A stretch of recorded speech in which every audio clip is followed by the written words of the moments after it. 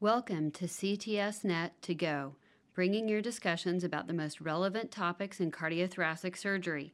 The Cardiothoracic Surgery Network, known as CTSNet, aims to connect the global cardiothoracic surgical community through communication, collaboration, education, and interaction among cardiothoracic surgeons and their teams across the globe. Learn more at ctsnet.org.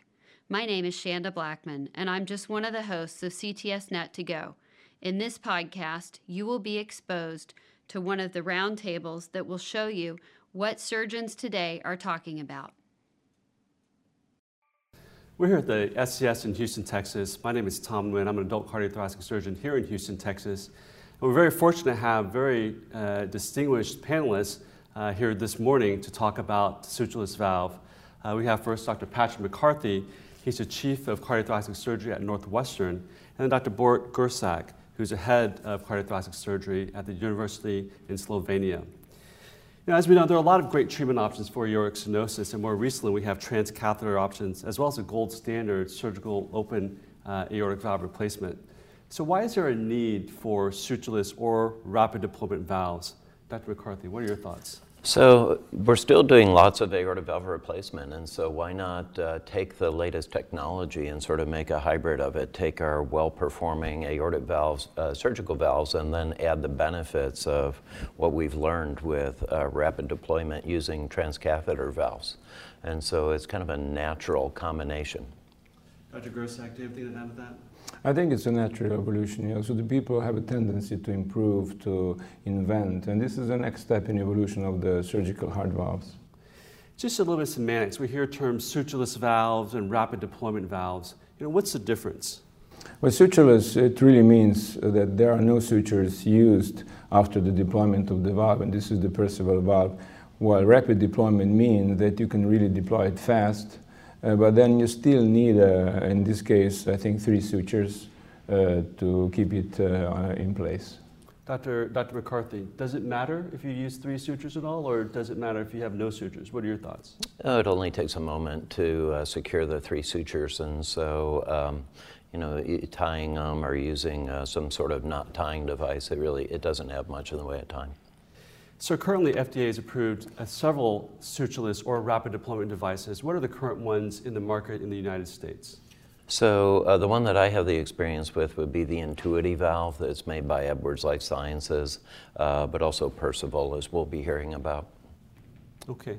I'd like to dive a little bit deeper into each of the valves. So the 2 valves I'd like to talk about this morning are the Intuity valve from Edwards and the Perceval valve from Sorin. And we'll start off with Dr. McCarthy, and he's going to give us a brief talk on the Intuity valve. Dr. McCarthy. Thanks, Tom. So on the first slide, what we're looking at is a picture of the valve before and after deployment. It's not deployed on the left and then after deployment on the right. The thing I like about the valve is that it basically leverages the decades of experience we have with the bovine pericardial valve. So the upper portion of the valve is the same perimount valve that we've been using for many years. When we talk about it after that too, what patients would you want to do that and why would you want to do this? There's shorter cross-clamp times and bypass times. It's very quick and easy to put it in. There's some evidence indicating that there's a larger aortic valve area because it really opens the LV outflow tract and it facilitates minimally invasive surgery. And also more complex operations. So if you're doing multiple coronary artery bypasses as well as valve replacement as an example, then you save that additional time. So I have a video that I've prepared. It's an operation I did several years ago when it was still in the experimental phase. So it's from 2014. And this one is showing a patient with a bicuspid aortic valve. It's filmed from a variety of different positions. This was a handheld camera. And so this is a standard aortotomy, which is what we use to do the valve. This is a patient that had a bicuspid aortic valve with right and left fusion and a very heavily calcified valve. So the technique is to do the standard annular decalcification, which in this patient was really quite extensive to get all of that calcium out. You don't really think of it like a transcatheter aortic valve where you want that calcium there to help seat it. Sizing is really important, and so we use standard sizers to do this. This, being a bicuspid aortic valve patient, had a very dilated annulus, and it fitted 27. Preparation of the valve after sizing is really quick. This is at the back table with the nurses, and so they have to rinse the valve. It comes up on its holder, and then this is the deployment device that's being placed inside it and then secured.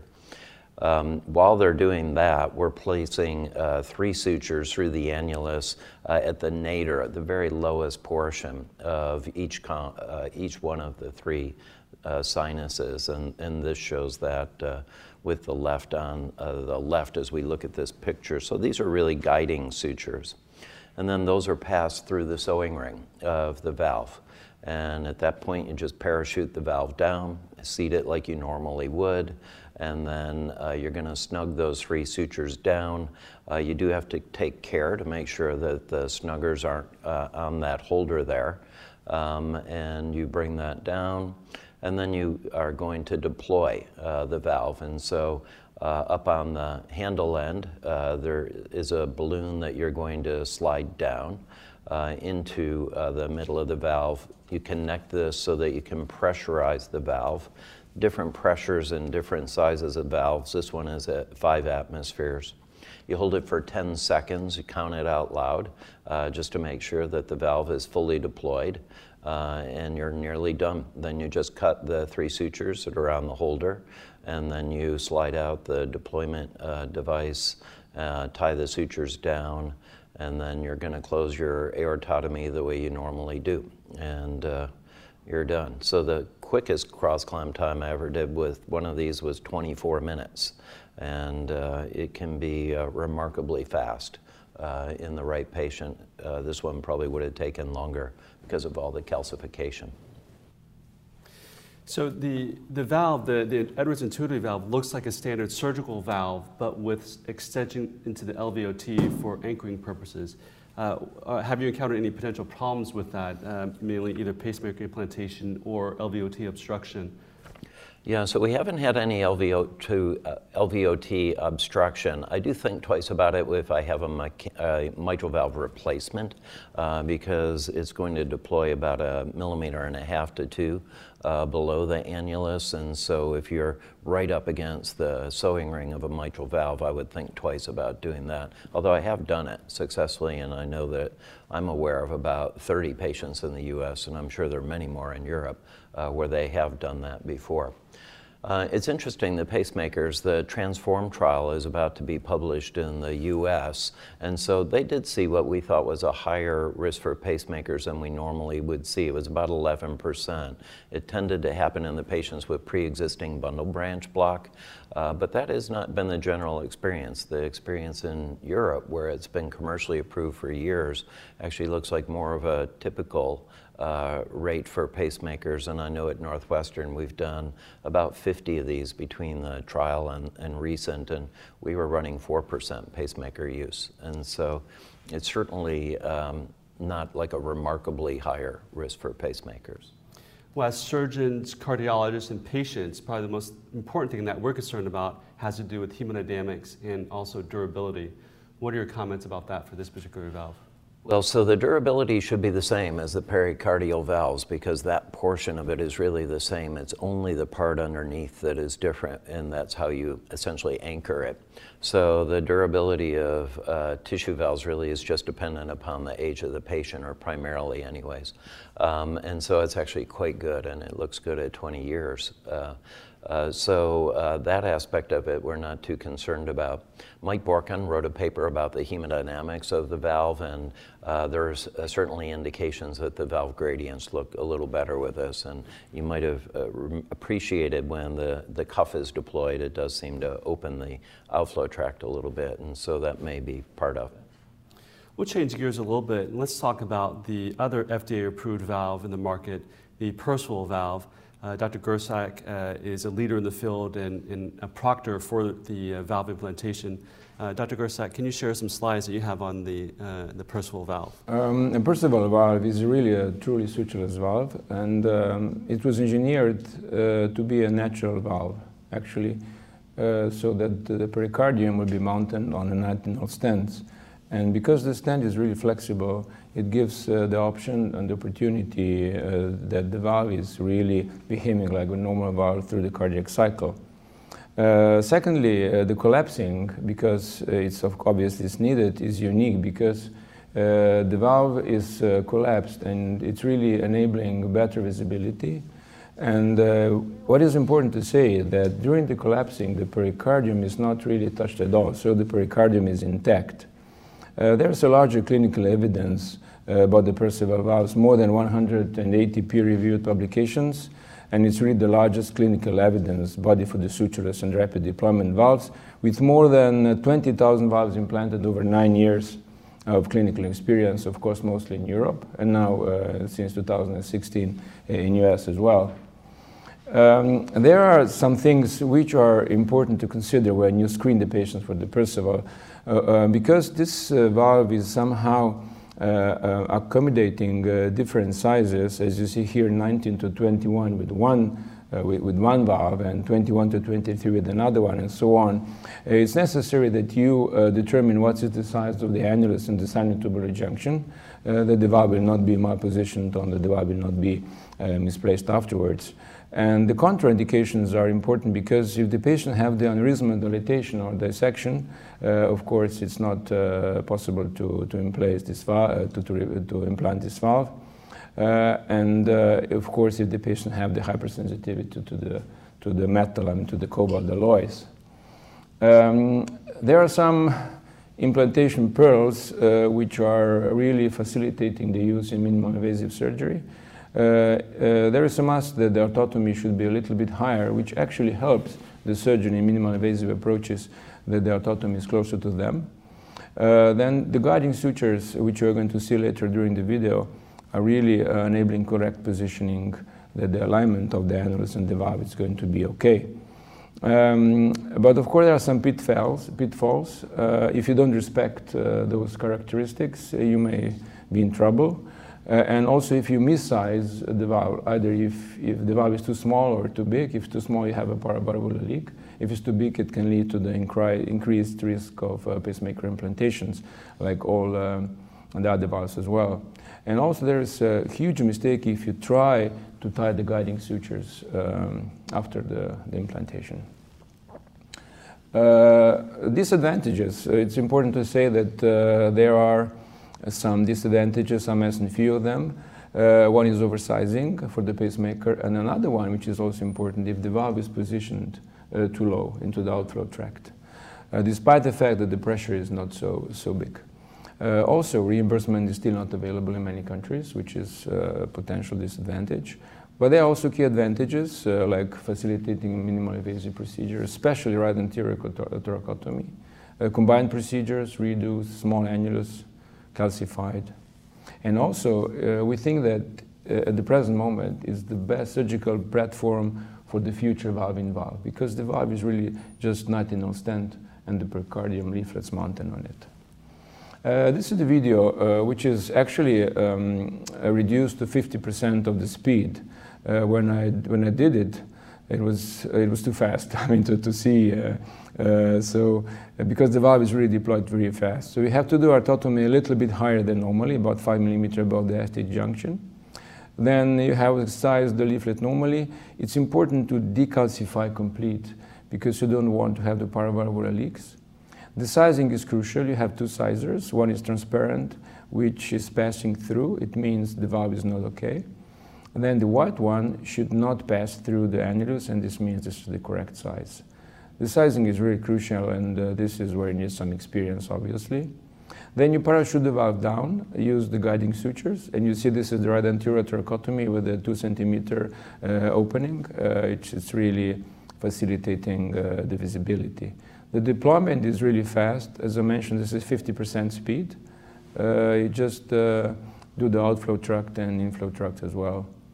and then you remove this part of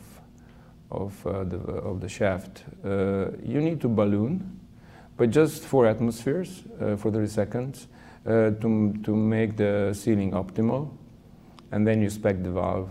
Of course, you see if all the leaflets are correctly aligned and there's some, let's say, misalignment or whatever. And this is important to see how the valve is behaving during the cardiac cycle. It's in vitro. And then you can see it's really flexible. So it means that there is a reduced stress, first of all, on the commissures, and also that the annulus can really accommodate all those movements of the valve, of the cardiac cycle and the valve. Great. Well, I'm gonna ask you the same question that I asked Dr. McCarthy. So as clinicians and patients, what we really care about has to do with hemodynamics as well as durability. What do you have to say about the Perceval valve regarding hemodynamics and durability? Well, the hemodynamics is really perfect. Even in the smaller valves, which is the 19 to 21, you can see really single-digit gradients. And what is important also, those gradients are going down in the course of years. So hemodynamically is really great. I think durability is not an issue because, as Dr. McCarthy said, there's the pericardial valve. So it's just according to the age of the patient and whatever other conditions are. So, and there is one unique thing which is completely different than with the TAVI. So the TAVI, you really crimp the pericardium, you compress and you really destruct. But here in this valve, for those few seconds when the valve is collapsed, there is no damage to the pericardium at all. A common comment that I hear from other surgeons is that the alleged benefit is that you have a decrease in cross-clamp time and cardiopulmonary bypass time from perhaps 60 minutes down to 25 minutes. But do either of you think that really matters, decreasing the cross-clamp time from 60 minutes to 25 minutes from a clinical standpoint? Well, I think that if it helps you do minimally invasive surgery, and various studies and meta-analyses are looking at that and show some benefits to doing the operation minimally invasive, and it does make it just a little bit more facile to be able to do this with that. So it does also decrease the cross-clamp time, and so if it's just an isolated aortic valve, that may not be as important, but if you're doing 4 bypass grafts at the same time in other operations, or patient that I used it on, there was an AVR and a mitral valve who had a FEV1 of 0.7 and a 25% ejection fraction. So in cases like that, I think that for clinical reasons, you do have benefits. But I don't use it in everyone. Dr. Gersak, what are your thoughts? Yes, I agree completely with Dr. McCarthy. So what we found out is that the patients are sensitive to cross-clamp time, of course. Nobody wants to have a longer cross-clamp time. Yeah. But we found out that individual experience of the surgeons, if they are using the sutureless valves, they can reduce their individual cross-clamp time by 40%. So this is extremely important in minimally invasive surgery because you can easily have, in right anterior thoracotomy with a classical valve, 1.5 hours, let's say, cross-clamp time. But in sutureless valve, you can have it like 40 minutes, which is a big, big, big difference. Well, as we close, I want to get both of your final thoughts on what you think the future of the sutureless or rapid deployment technology will be. We'll start with Dr. McCarthy. So this is still pretty early generation, and I think that its merits will prove itself over the next sort of 5 years and stuff. There's still some little tweaks I would want them to do to the valve. I don't like the way we bring the snugger down and it's so close to the holder, so you have to stop and really make sure that you don't have a problem with that. But those are fairly small engineering feats that they have to go through.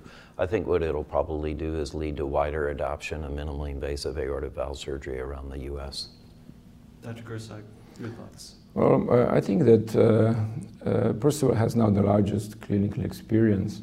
And we are waiting now for 10 years results. Now we have 9 years results, and until now the results are really perfect. So now we will see what will happen after 10, 12, 13, 14 years. And if the results will be good, then I think it's going to be really a complete game changer for the whole surgical world. What we can expect is, of course, probably simpler devices to deploy the valve, much user-friendly. And eventually, I think for both, for the rapid deployment and for the sutureless valve, if the price will go down, there will be no real reason why not to implant them. Absolutely.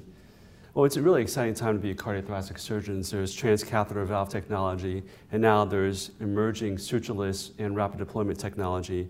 And we're very appreciative to have two leading experts in the field share their experience with the Edwards Intuity valve and the Perceval valve. Thank you so much for both of your time as we sign out from Houston, Texas at the STS. Thanks for having us. Thank you so much. Thank you so Thanks. much. Thank you. Thank you.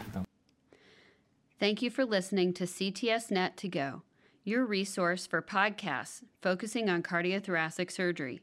Find more discussions as well as surgical videos and other cardiothoracic surgery resources at ctsnet.org.